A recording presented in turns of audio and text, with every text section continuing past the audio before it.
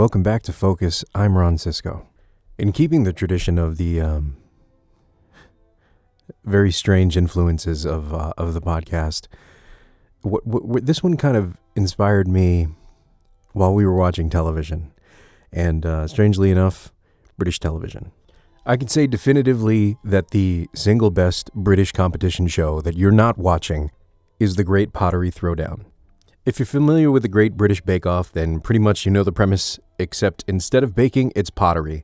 And I would actually say that the show itself has a better head on its shoulders, rather than having two bakes that they have to be judged for, and then one technical challenge that just doesn't make any sense in the grand scheme of things, because it really feels like the technical challenges themselves are not connected to anything. These home potters, amateur potters, I guess, show up and they work on one large project 3 times for the episode, and then there's like a technical challenge, and then there's like a stranger design challenge, I guess.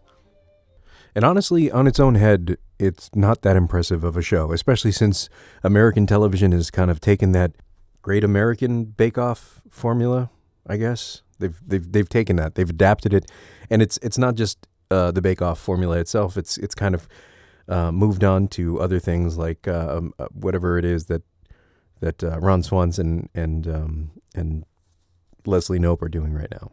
No, the thing that makes the show special are the judges, Kate Malone and Keith Brymer-Jones, who are not names you would know unless you're really into pottery or china, plates, ceramics, those kinds of appeals, which anyone who knows me knows that I am not.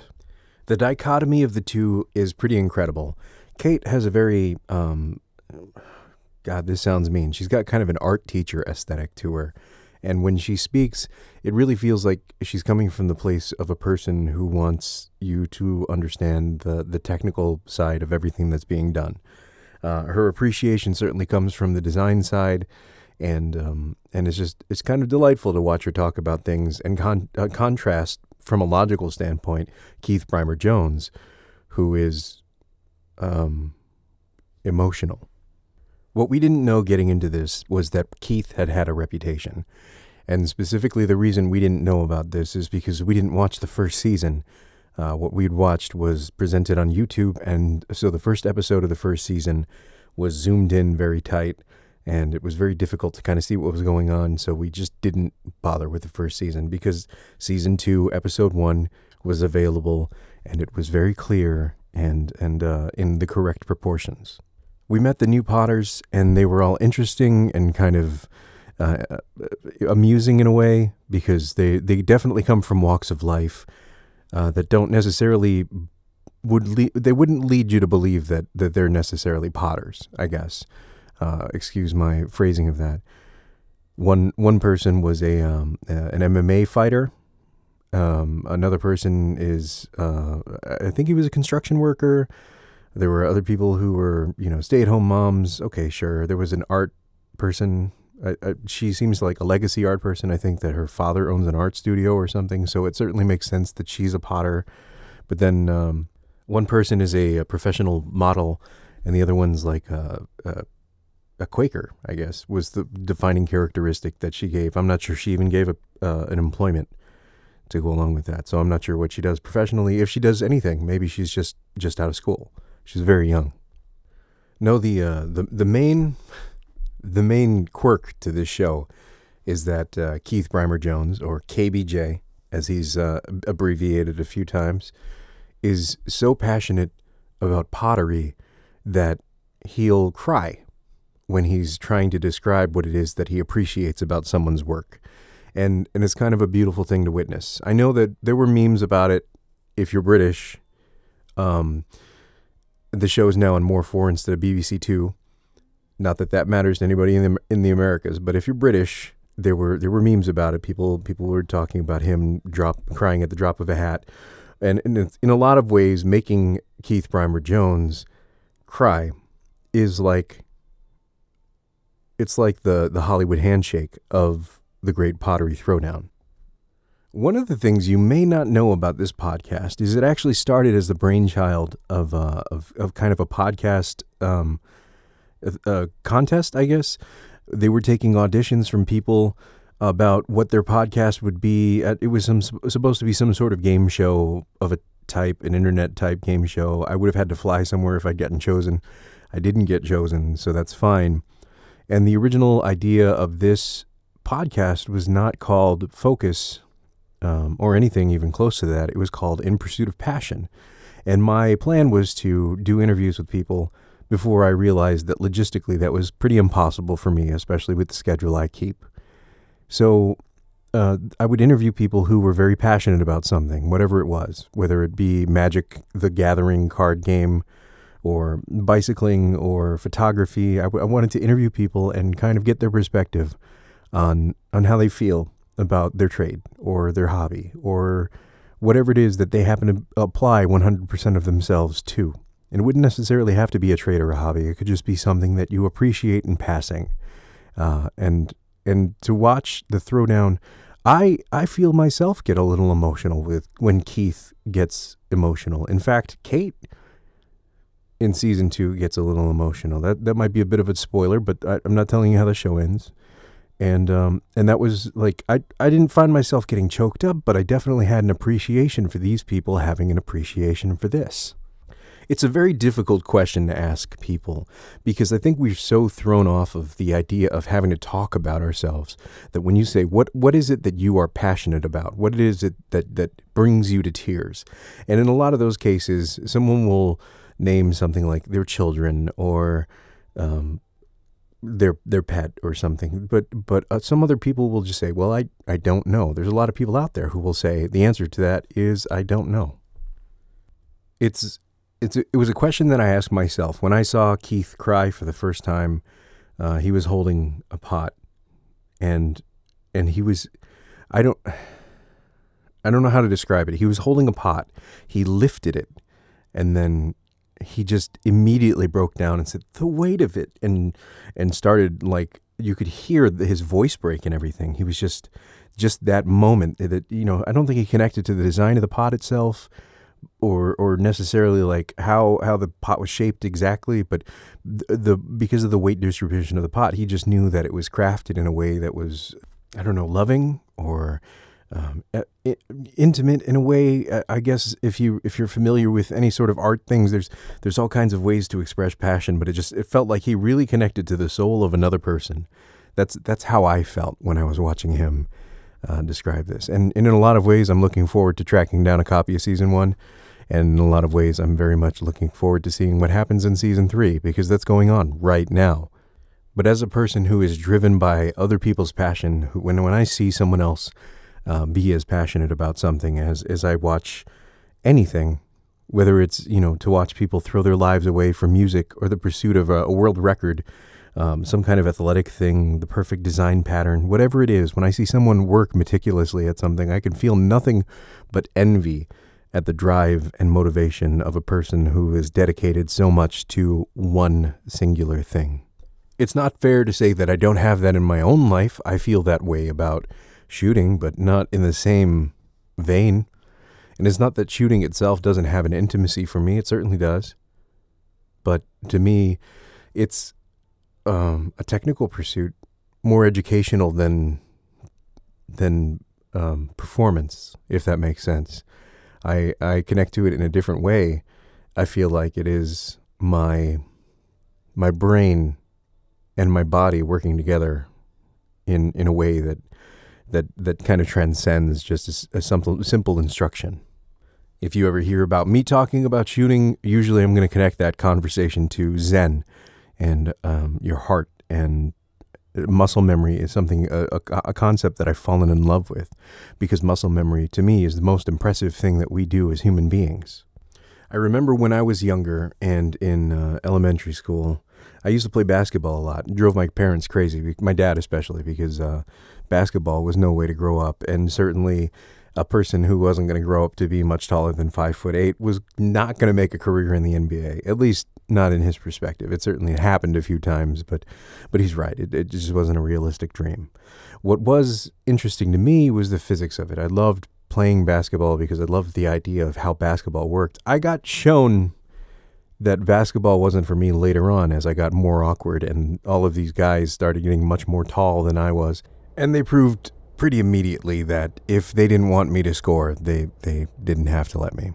But in the 6th grade at Pilot Knob Elementary School in Eagan, Minnesota, I learned that I could palm a basketball because my hands got really big really quickly, which is super awkward because I was still like 5'2", and I recognized that I built muscle memory for 3-point shots. I was very good at it.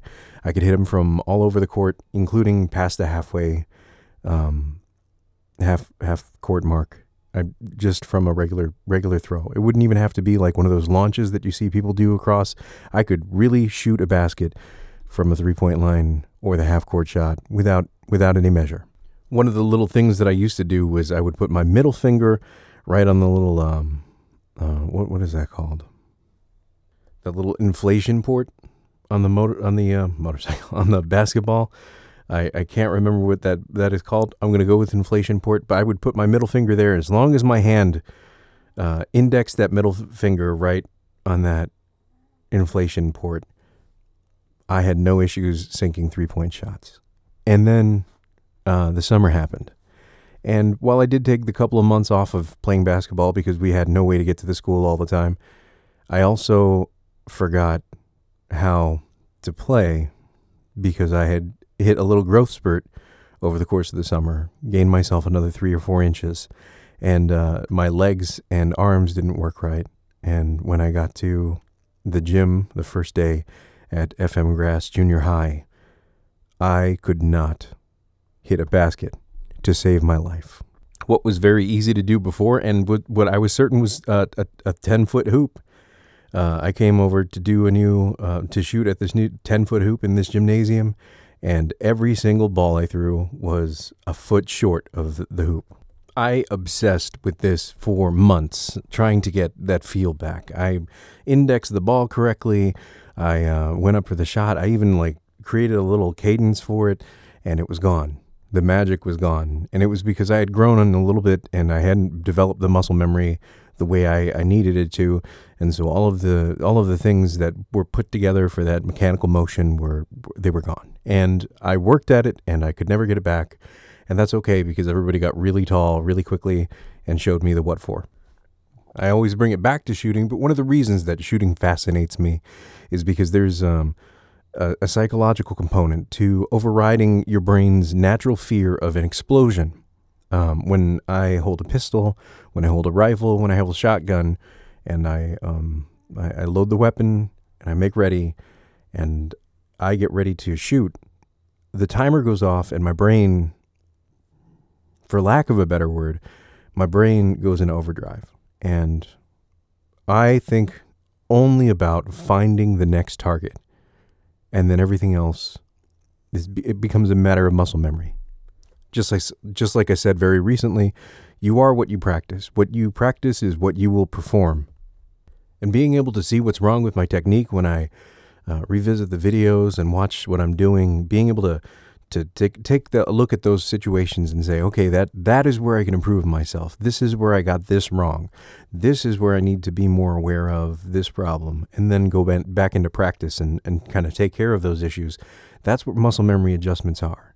We can do it on the fly. If I take a shot and I miss, I can recenter myself and put myself back into a position. I can train myself on the fly to make an adjustment, because that's where I am in my learning process. It's a little bit different sitting on top of a motorcycle now. I just actually recently got featured on Dan the Fireman's after action review of near misses and motorcycle accidents. I posted a video where I got into a near miss. I think I talked about this last time as well, and he said, hey, I want to feature this in a video. I gave it to him, and it just got posted yesterday. And that video, I'm proud of it because it's a culmination of a lot of things that I've done that I wasn't doing before. See, those are three things. Two things that I'm still passionate about, and one thing that I used to be. But what would make me cry today? What do I do? What do I appreciate today that would bring me to tears? I love movies and music. Those are both things that make me cry. I think if I really break it down, what I love is good storytelling, excellent writing, a great performance. Just being in the moment allows me to just lose myself to what's being presented. It makes my heart happy when I see culture being appreciated. One of the things that I love seeing is the haka. If you're familiar with Samoan culture, it's not one that I am part of, and I would love to be. I really wish I could. But if you're familiar with that culture, if you've ever seen the haka done, it's done pretty much at the drop of a hat, at any occasion. Celebrations, weddings, birthday parties, funerals, memorials, and every time I see it done with the passion and the fury of people who appreciate their culture, it brings a tear to my eye. I'm actually tearing up right now thinking about it. And in a lot of ways, that's also storytelling. If you've been talking to me anytime in the last 6 months, you probably are aware of my love of TikTok. And I don't make any yet. Maybe I will someday. But I think it's fascinating to see what people can do with anywhere between 6 seconds and a full minute to tell a story. Sometimes it's a scary story. Sometimes it's just a story that they had with a customer. Sometimes it's a story that relates to your childhood or your upbringing. But I think it's such an interesting slice of life. It's not to say that everybody's a masterful storyteller. In fact, I find a lot of the way that the information is presented is kind of irritating. But what's incredible is that we have a venue to do that in such an interesting way. YouTube is kind of that way, but it's so different. And YouTube has become kind of polluted with the monetization idea. You have all these people who create content, honest, good content, and they can't get any attention because the algorithm doesn't push them to the front of the line because too busy. They're too busy making real educational videos, things that are probably going to be related to how we determine history in the future. How we, when we do research, we'll look over the YouTube archives and see, how was this media event portrayed and how were people reacting to this and what was wrestling like versus, having to read it in the books or just kind of experiencing it yourself. You can see how people at the time were reacting to something, which is just amazing. It's mind-blowing to me. At the end of all of this soul searching and trying to determine what it was that I had in common with KBJ, I realized that I didn't have that kind of passion for anything that I do. In a way, I do that here, but in a way, I don't. I guess it's something I can work on for myself. I'm jealous in a way, envious, I guess. I'm envious of the gift. It's a gift. The amount of passion that he has for something, it feels like a burden, but it's a gift. There's plenty of people who've laughed at him, and I'm sure he's laughed at himself plenty of times about the amount of passion that he has for that. But something like that is so beautiful. When you have the opportunity to express yourself in a way that affects yourself deep and an emotional way, and affects other people in a deep and an emotional way. That's a beautiful thing. That's so incredible to the human experience. Because what are we? There's a lot of people who think we're something special. But the truth is, we're just animals. I don't mean to make this a religion thing, but at the end of the day, we're just animals. And how do I know that? Because some of us don't function the same way. We weren't built that same way. Some of us don't clear. Some of us don't relate to other people. And to be able to affect other people, to reach into their hearts and make them feel something, to share something with them. There's nothing better. Thank you for listening.